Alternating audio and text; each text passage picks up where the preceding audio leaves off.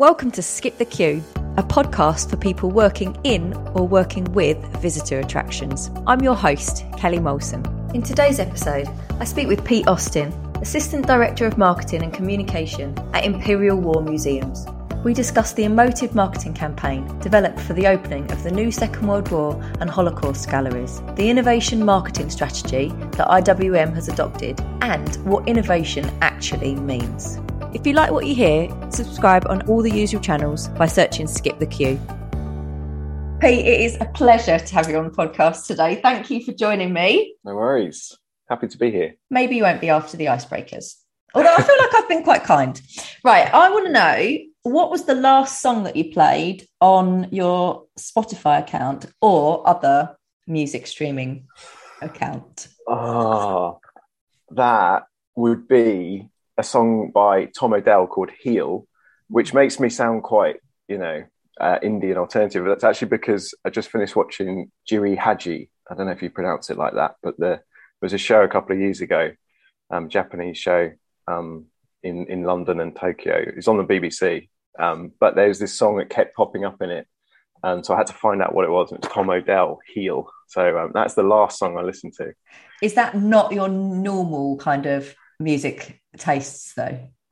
It's not far off. I quite like indie music, but I also just like a lot of different music. So, it depends on your mood. And I know that's a bit of a cop out, but genuinely anything. You could have asked me a few days ago, it could have been Bon Jovi while I was cleaning the bathroom.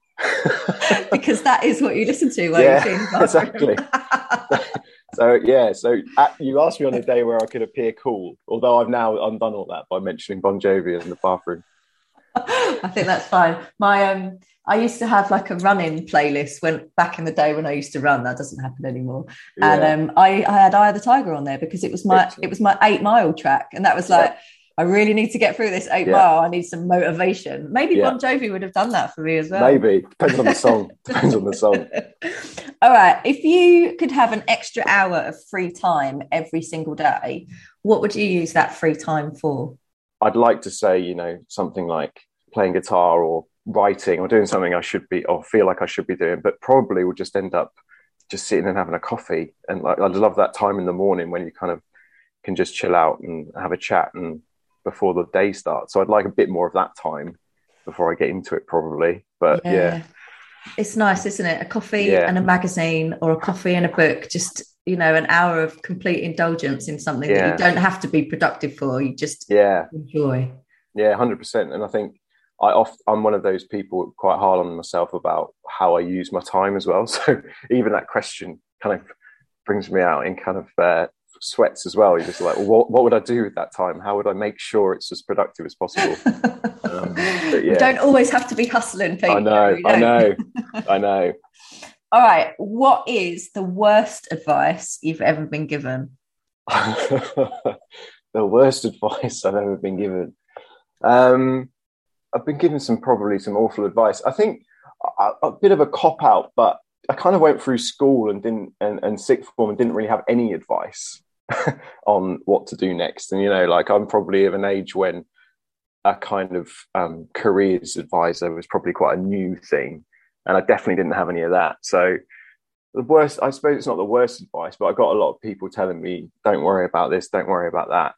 Don't worry about university, do worry about university. It was very, very, all very mixed. And I know everyone kind of carves their own path, but when I look back now and especially with, friends and children of friends with that's kind of getting to that age, I'm like, just help them through it, like help them decide what they want to do. Like, so it's not necessarily worst advice, but definitely a kind of absence of advice. Yeah, absence of advice is probably worse than bad advice though, right? Like not having a clue what to do. I've had some awful advice, just generally in life about go to this pub, don't go to that pub.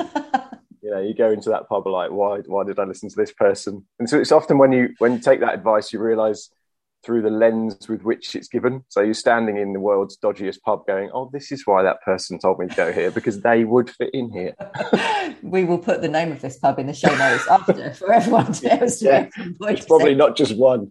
All right, Pete, what is your unpopular opinion? What have you got lined up for us? My unpopular opinion, it came to me quite quickly, and then I thought whether I can really say it. My unpopular opinion and I'm not sure if I'm going to get disowned by the entire nation, but is that Sunday roasts are a bit of a scam. Oh, what on earth? Honestly, this is the second time this has happened, and Is it? I cannot believe this. Well, firstly, I think to defend my position, I am coming at it mainly from the point of view of when you go to a pub and have a Sunday roast. So, especially in London where I live, it's like nearly 18 quid for 2 slices of meat and some vegetables. So that's a joke in itself. Although, that could be extended to a lot of, pub and restaurant food.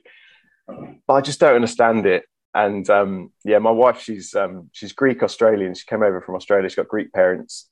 She is baffled by the notion that the roast as a concept doesn't make any sense. And when you really start to think about some of the stuff we do as a country and as a nation, you start to question it. So yeah, that's my unpopular opinion. I've even tried defiantly to ignore it, and I've cooked roasts, I've made roasts, big beef joints, big lamb joints and stuff, but it's just, I don't understand it. It's a lot of effort, and I'm not sure what you get out of it at the end of the day. Oh God, I'm not even going to try and start thinking about it, because everyone's going to ruin it. It genuinely, it's one of my favourite things is to go for. I think it's because my partner is a wedding photographer, so he works a lot on Fridays and Saturdays, and so Sunday's always been our right, we'll go out and do something, and we love go to the pub, a few beers, and a Sunday roast. That bit, yeah, the pub bit. Okay, but cut out the roast for you. I'm not going to think about this too deeply because it will ruin my favourite day of the week, Pete. So, okay, you should speak to Neil Dolan from Madame Tussauds, because he had exactly the same opinion, and he'd rather have a pizza. So there's plenty of weird out there. That's all I'm saying. But just for the record and for clarity, I love, one of my favourite things is a British pub. One of my favourite things is the pub. Everything about it. The older, the better. The cozier, the dingier, the better. So it's just the roast bit.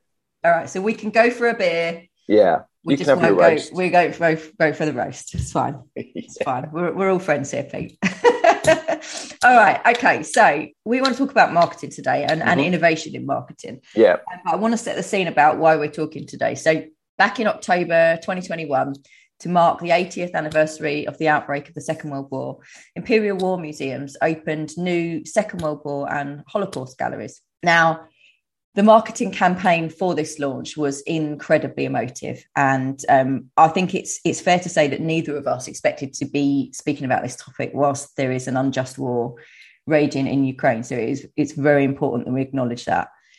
But last week, I actually saw a connection share one of these images on LinkedIn, and it felt scarily relatable for what those people are actually going through right at this moment in time. Can you just kind of talk us through those images to set the scene of what we're talking about, Pete? Yeah, of course. So for anyone who hasn't seen it, and we could obviously share it as well, but we kind of took the decision, as you say, we were opening the Second World War and Holocaust galleries at Imperial War Museum, London. Massive investment, massive moment for the museum. And the idea was that we wanted to kind of break away from the kind of traditional museum marketing, which, as we all know, is kind of, spotlight object and put the poster up. It's challenging with our subject matter to do that anyway, because lots of our objects, even themselves, require so much context. So we're always in a bit of a tricky boat on that front anyway. But we also wanted to innovate, and we'll come on to that in a minute, I'm sure. But the images that we used to kind of juxtapose against each other was a 1941 image of Londoners sheltering in a tube station during the Blitz. And we recreated that photograph as closely as we possibly could and bring it up to date. So, for example, people were sat looking at their phones, they had their laptop cases, sat there with hoodies on, whatever they would have probably had to do if they had to go and shelter, if there was an air raid siren. So we recreated that image, and we didn't recreate it with any kind of drama added or any kind of, artistic license. It was really just to try and bring up to date and make relevant what normal people went through during that time. And this idea of it happened to people like you on a day like today was the tag. And that's very much what we tried to do with the image. It was shot by an amazing conflict photographer called Hazel Thompson. So we actually even got that kind of level of authenticity about how it would have been approached. And it formed the hero image for the campaign. We did some other assets as well, but that's the main image. And that was really what we were trying to do, was try and put people into feeling how it would have felt then. And that's a really challenging thing to do with that subject matter for obvious reasons. Yeah, I mean, it's incredibly emotive, as I said, to look at this picture, because you can see yourself in it. You know, you can see somebody that looks like you. You can see that, you know, they would have been on their way to work or on their way home at that point in time. You know, they've got the things that you would be carrying with them. They're wearing the clothes that you would be wearing. And it is quite frightening to kind of be able to visualize yourself in that situation. I mean, is that what you were trying to achieve with it, you know, to kind of make people feel like this literally could happen to them like this? Yeah. I think it's a hard one. And with ours, we're never trying to make people feel how it feels to be in any situation across our entire remit, and our remit's First World War to contemporary conflict right up to the present day.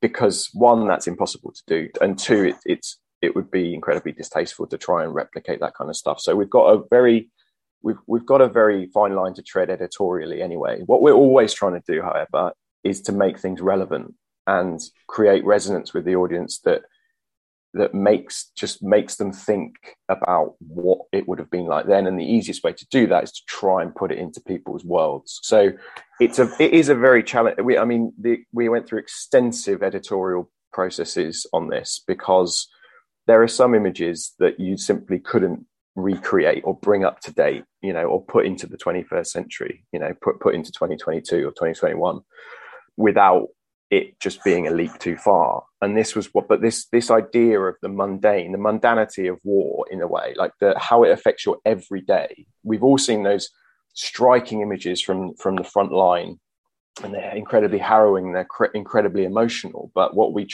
trying to do with this is try and say, this affected everyone. It was a global war. It would have affected you. It would have affected you differently to someone in a different country or down the road even, but it would have affected you. And it's trying to get that relevance across, because the Second World War is falling out of living memory now. The Holocaust and the Second World War, it's becoming the only way to tell those stories will soon be through museums and through kind of archives and through objects. So we just needed to make it resonate, really. Which it certainly did. I mean, the launch campaign was, an incredible success in terms of the press coverage and obviously what it did for the launch of the galleries itself. Yeah.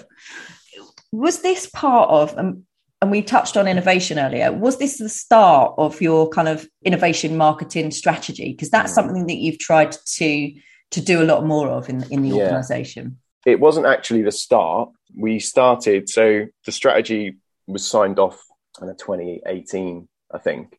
The first major campaign we did, which had an innovation at the heart of the strategy. And by the way, innovation is quite literally written into the strategy. So that's a brilliant place to start, and a great thing to have, that kind of endorsement and mandate. The first campaign we did was a campaign for an exhibition at IWM North, which is in Salford, about Yemen. And that was a different one as well. And it comes back to that idea of how we can really bring it into people's lives, how you can make it resonate, how you can talk in the language of people that are going to visit the exhibition. And for that, we did a kind of a public marketing stunt where we put a vending machine in the middle of Manchester Piccadilly station. And the vending machine had all of the objects you'd expect to find in a vending machine, but they were all priced at the kind of multiplication of the inflation of the price of food that was currently in supermarkets in Yemen. So one of the big issues with the Yemen conflict, especially at that time, was that it was an economic famine. So, you know, there was food on the shelves, but no one could afford it. So we were trying to bring that idea to people who were just getting off their train in the morning, coming into Manchester Piccadilly, rushing up to our vending machine, trying to buy a bottle of water for like £15, and then talking to them and going, you know, obviously there's an exhibition on where you can find out lots more information about this, but not just that. There's kind of like public service remit explaining what was behind it. So we did that. And in fact, that our campaign for that outdoor campaign, the assets and the creative was all around like a kind of fake supermarket price reduction campaign. So we had a box of eggs that were like, you know, reduced from £32 to £28 or something like that. And people would look at it and go, what the hell's that? So we started with that, and we've done a couple of others, but then, it was a big move to go from a relatively small exhibition at IWM North to one of the, you know, the opening of our new permanent galleries at IWM London. But we just believe in this approach, and we've seen the results of this approach. So for the Second World War and Holocaust galleries, we were like, for visitors over the first 2 weeks, we were like 19% up on what we were supposed to get. So we got out there and we got into people's psyches, I think. That's brilliant. So it had a really positive effect on it. It achieved the remit that you set for it. How do you this is probably a massive question, but you don't wake up one morning and go, right, we're going to be more innovative, and everyone's going to give us the budgets to do this as well. How do you embed that culture of innovation into your strategies and into the marketing teams? Yeah, it's a process for sure. I think the first thing to say is that when I joined IWM was doing brilliantly. This wasn't innovation through need of just changing everything or overhauling everything.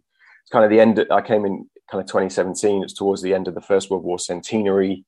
Obviously, massive program of activity. But one of the things and one of the main drivers for the innovation strategy is that we have a really strong core audience, but we want to develop new audiences. And to develop new audiences, you have to look at how you're doing things and potentially do things slightly differently. So the first step was taking on board that kind of, which, I'm the senior owner for our kind of audience growth strategy. So having a look at those audiences in which we want to grow, who they are and how to reach them. Because obviously innovation is great, but innovation isn't just about like having loads of fun and trying things. You have to have a strategy behind it as well. So step one was really looking at that audience growth strategy and saying, right, these are the audiences we want to reach and we've got to innovate. And it's interesting you mentioned budgets there, because part of the innovation is really to try and do it within the existing budgets, because actually the opposite of innovation would just be investment. Because we could just say, look, I'm a marketeer. You want to reach these audiences, give me a massive pot of cash and I'm sure I can reach them. But that wasn't an option, obviously. So it was a case of how we innovate within what we currently do. And that was a massive, massive driver. So to use the Second World War and Holocaust galleries example, we got double our spend almost by creating something that was a moment that also got media coverage, that also became something within itself that people were talking about. So there's the marketing spend, the marketing kind of application. So the marketing mix, out of home, digital, plus the press we got. So it's really bringing that marcoms together. But step one was going to the exec board and to the trustees and saying, I want to put innovation at the heart of our marketing strategy, and here's why. Evidence with data that says that innovating in these ways would be reaching new audiences, and that's definitely something that's started to happen. Where did the data come from? Was that just researching the target audience that you were trying to get more of? Yeah, we do a lot of data research, marketplace data. So we had our marketplace data. We had some existing segments. We had to rationalize them. We had to really examine whether they were the right ones we were going after. One of the jobs I did when I came in was to really look at how well we penetrated those segments, because to be honest, some of them we were over investing in and getting under return. So it was really about rationalizing those. And getting the organization on board with them as well. So part of the issue I had with the kind of the first round of the audience strategy was that there was a lot of different audiences. And now we're like, right, we've got a core audience and it's across all 5 branches of the Imperial War Museums. And we've also got these development audiences as well, which we know a lot about. We know how they behave. We've also gone through enough cycles now to plug that back into how they behave when they've come to the museum. They're no longer just a hypothetical audience, on a pen portrait sat out there in the world. They're coming through the museum now, and we can say more about what our versions of those development audiences look like and what they want to see in marketing, what they want to resonate with, what they most engage with when they come to the branch. What do they most want to go and see? So building up this picture is kind of alongside this innovation strategy, so we can then really plug it into that and amplify the results. So how do you kind of empower your team to be more innovative? Like where do the ideas come from? How do you kind of create that? You mentioned the campaign that you had with the vending machine. I think it's incredibly innovative, and I can see the power of that. I can see myself walking up to it and being really interested in it. Like, where do the ideas come from? Is it a team like a collaborative effort? Oh, 100%. Yeah, it's definitely within the team. So marketing, communications, and the digital team as well. And actually, an idea can come from anywhere in the organization. It genuinely is democratic when it comes to where the ideas come from.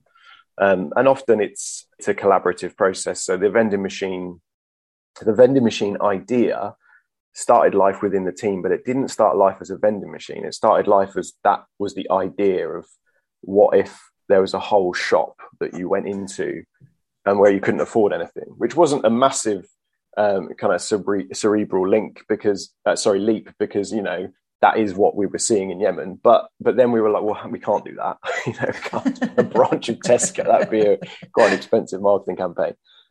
So then the vending machine idea came through. Then there are amazing people in the team, the marketing team, who were, had to deal with the very interesting ins and outs of, I don't know, there was even stuff around like, obviously there was really basic stuff like, where do we buy the food from? What do we put in it? What should the actual calculations be? Because obviously, the inflation is a figure, but it's not necessarily a universally defined figure. So we had to kind of make it roughly accurate. What do you do with the food afterwards? There's so much stuff we had to think about, but the ideas come from anywhere, and they come from largely within the marketing, communications, digital team, but they really just get brought to life through collaboration across those teams. I'm so lucky to have such amazing teams that do that. I mean, obviously what you've been doing, the strategy has really resonated with the audience that you're trying to, because you've seen the campaigns have been successful and you've had people come through the door that you're wanting to attract. But it feels like it might have really invigorated the team internally as well. There's a much more opportunity to be creative within the budgets that you have, much more opportunity to collaborate. And it feels quite exciting. Yeah, hopefully. You'd have to ask them. No, it is exciting. I think there is a bit of a misnomer about what innovation really means as well, though. So we had to go through a process of kind of term definition and myth busting. Now, the vending machine is almost, for the sake of trying to explain to the team what innovation is, it's almost a bad example because it's totally new. It's totally something the museum hasn't done before. It's a stunt, and I think sometimes innovation is seen as, well, a marketing stunt. I was like, well, that's not necessarily innovation. Putting a wrap all around Oxford Circus tube for Stranger Things, the next series, that's not innovation. That's called having millions of pounds. So I wanted to get into the team that innovation doesn't have to mean big public stunts. And a really good example of one member of the team innovated something that was so simple, but it was such a great example. I keep using it about, obviously we've got vending machines. We put a Spitfire in London Bridge Station for D-Day 75. This is all innovative, but it's also big and it's stunty. And I don't think that's necessarily what it's all about. One of the members of the team was seeing that we actually put a lot of marketing spend, or maybe not a lot, but more than we'd want to, into kind of shoots and modeling shoots for our campaigns. And we weren't always getting, the classic example or classic kind of point is that, you put people in your marketing that you want to come into your museum. So we're not always getting what we wanted, and it was always a challenge. And she was like, look, we've got loads of volunteers who are people that are massively engaged with the museum. They do look like our audience, and a lot of them look like who we want our audience to look like. There's a pool there. They're engaged. They want to be involved. So she started this pool of models within our volunteer group to be in our marketing. And that's just a great example of how that is exactly what we're trying to innovate to do, which is to diversify our audience by making people see themselves in our marketing, not a model family, no matter what they look like. They don't look like necessarily like, like people like themselves. And it also cuts down on marketing spend, which means we can invest it into reaching wider audiences. So that's such a tiny example, but I was really pleased when that came through, because I was trying to get across to the group that innovation isn't about just going wild and having fun and seeing how it works. And if it doesn't, don't worry about it. I was like, no, we still have to be incredibly strategic about this, and obviously responsible about it as well. I didn't get given any extra money to enact this innovation marketing. So that was almost well, if you want to do it, you've got to innovate on that front as well. Yeah, that is such a perfect example, because I think when the word innovation is thrown into the mix, you do automatically go, oh, it has to be something new. It has to be something that we've never done before. And it does have to be big, a real statement piece. And I think that's what scares potentially some museums or scares organizations, because that sounds expensive and that sounds frightening and nobody likes big change, right? But something like that, that's an amazing way of being able to innovate, and it saved you money, and it doesn't have to be big and shiny and flashy, but it's absolutely perfect. Well, I love that example, because don't get me wrong, we've done some amazing big things as well, and the Second World War and Holocaust Galleries poster is really the biggest thing we've done, because it was the biggest risk, because essentially our senior leadership and trustees were signing off a non-traditional museum marketing campaign for the biggest thing the museum's done since the First World War Galleries at IWM London. So that was big and that was innovative, and it's seen great results. And as we mentioned, earlier on, through absolutely no foresight or kind of, nothing we saw coming, it's perhaps even more resonant and relevant right now. And that's great. But those smaller things about innovating, and that was the big process I was talking about going through with the teams. Like you can innovate processes, you can innovate anything that makes the marketing more efficient. We get more spend available. We can put it into reaching those new audiences. It doesn't have to be on that front line of the creative for the campaign. It could be way further back. We've innovated some really small internal processes as well about how we do things, how we collaborate. So it hasn't all been this all singing, all dancing, nominated for awards stuff. It's been this kind of behind the scenes stuff too. This is what I was going to ask you, because I think, that it's difficult to know how you gauge the innovation strategy is successful. But I guess there's two strands to it, isn't it? And you've talked a little bit about, the campaigns that you've done. They've achieved what you'd set out to in terms of getting the numbers through the doors. But I guess there's the other strand of internal processes, like you say, have been improved. So how do you know if what you've done has really hit the mark? How do you look at, what the KPIs are and whether it's achieved that? Yeah.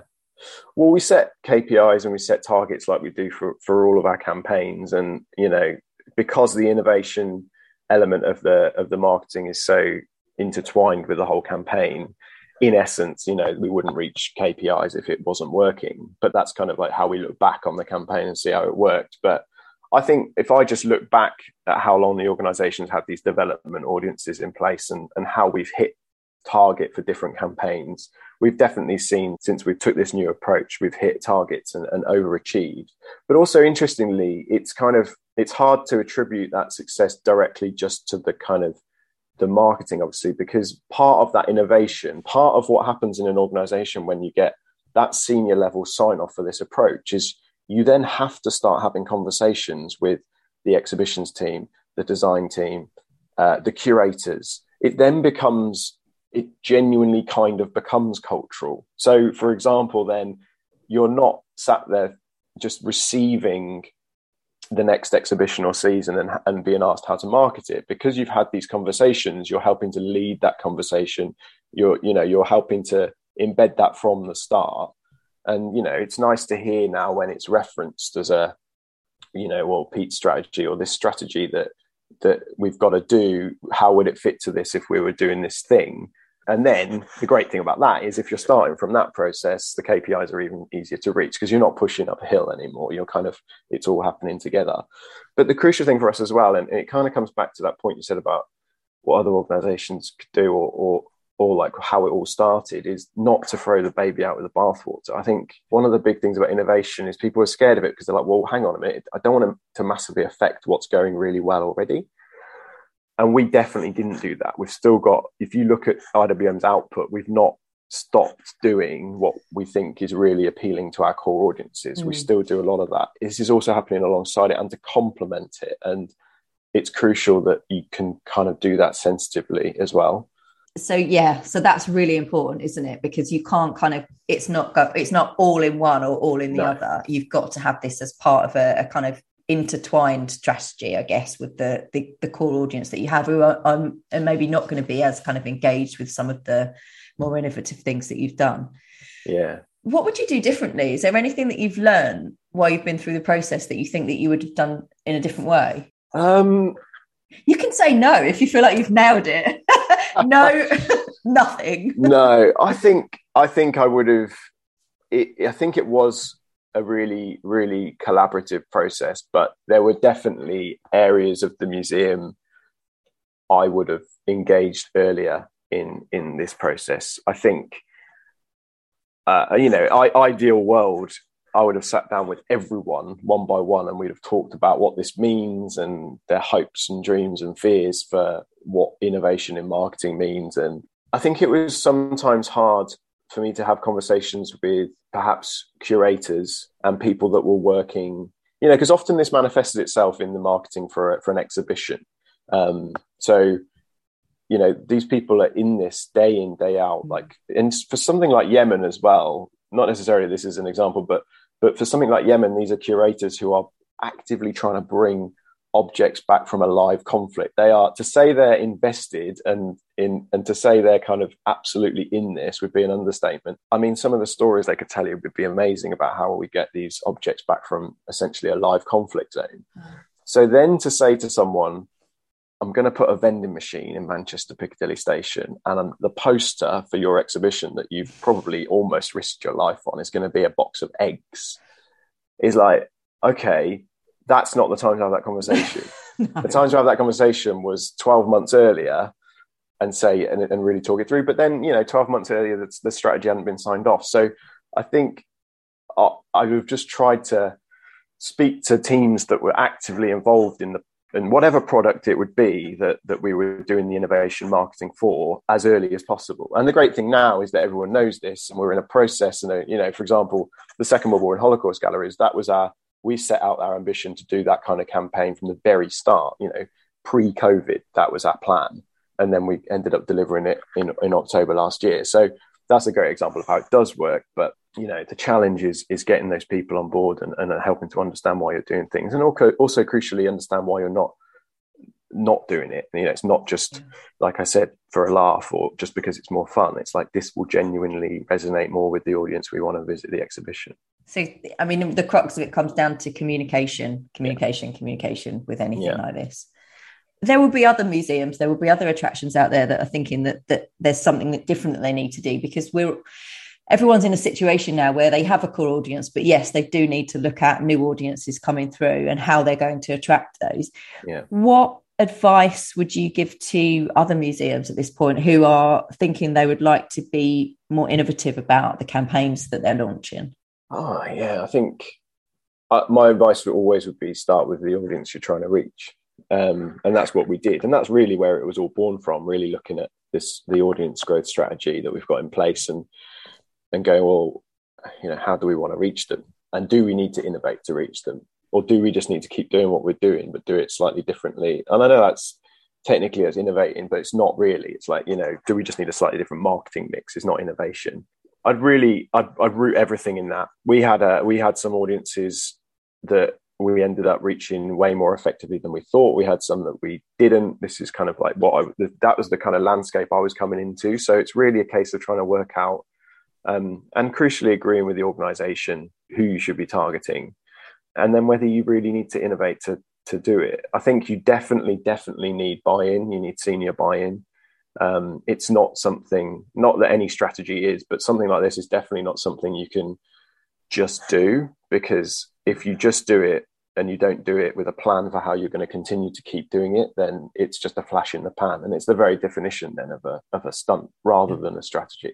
I was very fortunate in that the senior team and trustees were on board with this idea and this approach. And then I suppose, just to come back to that point I made earlier, it's like, don't change things. Don't go too far. Innovation doesn't mean chucking everything now and starting again. It can mean tweaks. It can just mean, how are we going to innovate in this one area? It's like a research and design department in a way. Just focus on one area at a time if you want to just see where the results might come without affecting the entire organization. There's no way we'd have started any of this with the Second World War and Holocaust galleries, and maybe even if Yemen didn't reach over visitor target, and the campaign didn't get as much press and didn't get as much attention as it got, maybe we wouldn't have carried on with it. It's just we would have always reflected and worked out whether that was the right thing to be doing. We're not carrying on like belligerently in the face of the whole world telling us it's not working. This is kind of the process we're going through. To communicate and then actually listen to what your audience is telling you. Yeah, just basics. Good advice, Pete. Yeah. What's coming up next for IWN? What interesting things are happening in the next few months? Oh, we've got a lot going on. Like all visitor attractions and museums, we're just getting back up and running. Really, we're really enjoying that. We've got a big exhibition coming up at IWM London later this year on wargaming, so that should be really interesting. And trying to kind of get people back onto HMS Belfast, onto the ship on the Thames, summer campaigns around that, more activity, especially for families, getting people used to going out again, visiting London, going to those big attractions. Churchill War Rooms, we're slightly revising the offer at Churchill War Rooms with a view to getting more people back there. Hopefully international tourists come back. That's a common theme and common thread with all your guests and all of the discussions around the sector.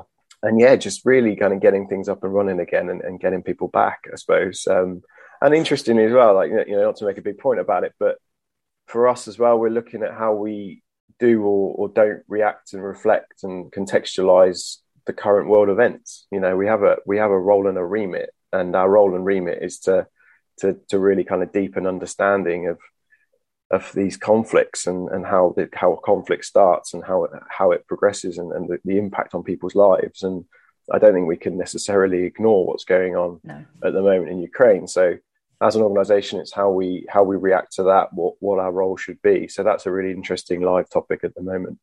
Yeah, definitely. And there's a level of sensitivity that needs to run through everything that you're doing in terms of that as well. Exactly. We're very well placed for that. I mean, I always joke that we're the experts on dealing with sensitive topics. We really do it. We really, really do it every day.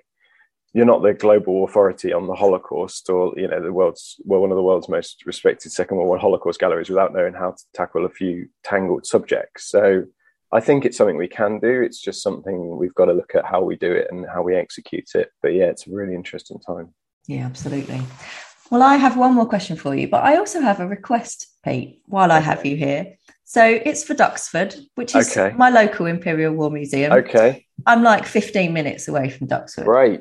I mean, Duxford is fantastic. It's an awesome place to go and have a look around. I'm not necessarily even a plane nut, but wow, it is seriously impressive. You do not need to be. And we've seen the air show multiple times. I had a brilliant evening out at Duxford a few years ago where they had an open air cinema and they showed my favourite film, Pete. They put Top Gun on. We watched Top Gun, underneath the planes. We had to walk into the hangars to go to the toilet next to all the planes. It was absolutely phenomenal. Can we make that happen again? Can we make that happen? I'm sure we can. In a word? Yeah, I'll put in a word.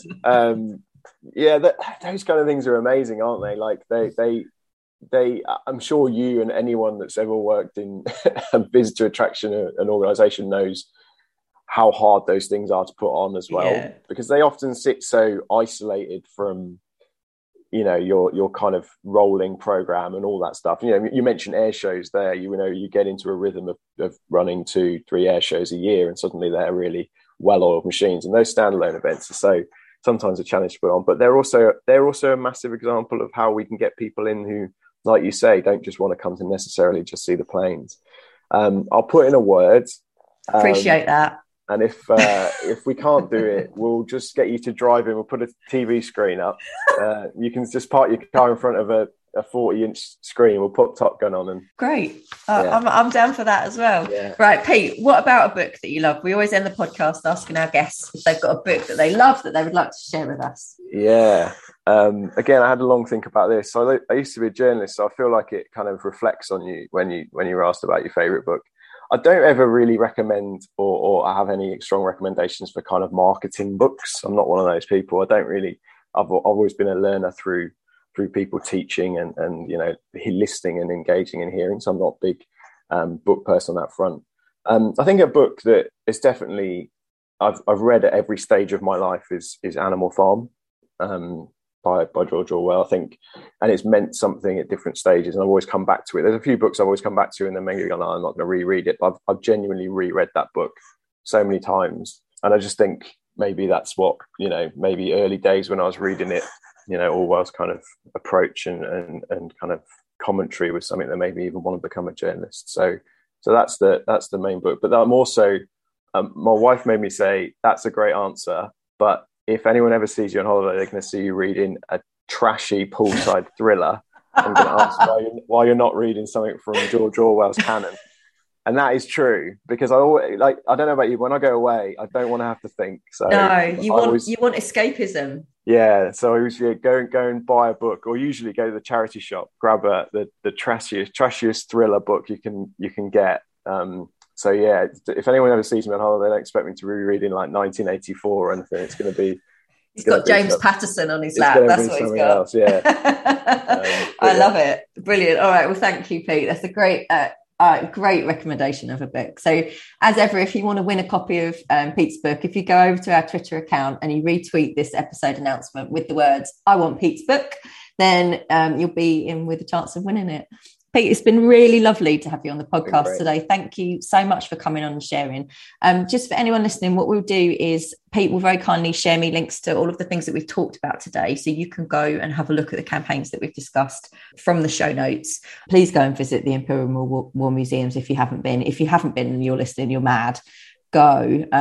They are absolutely incredible places to go and learn and understand about the things that have happened to people from the past.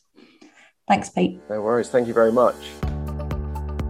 Thanks for listening to Skip the Queue. If you've enjoyed this podcast, please leave us a 5-star review. It really helps others find us. And remember to follow us on Twitter for your chance to win the books that have been mentioned. Skip the Queue is brought to you by Rubber Cheese, a digital agency that builds remarkable systems and websites for attractions that helps them increase their visitor numbers. You can find show notes and transcriptions from this episode and more over on our website, rubbercheese.com/podcast.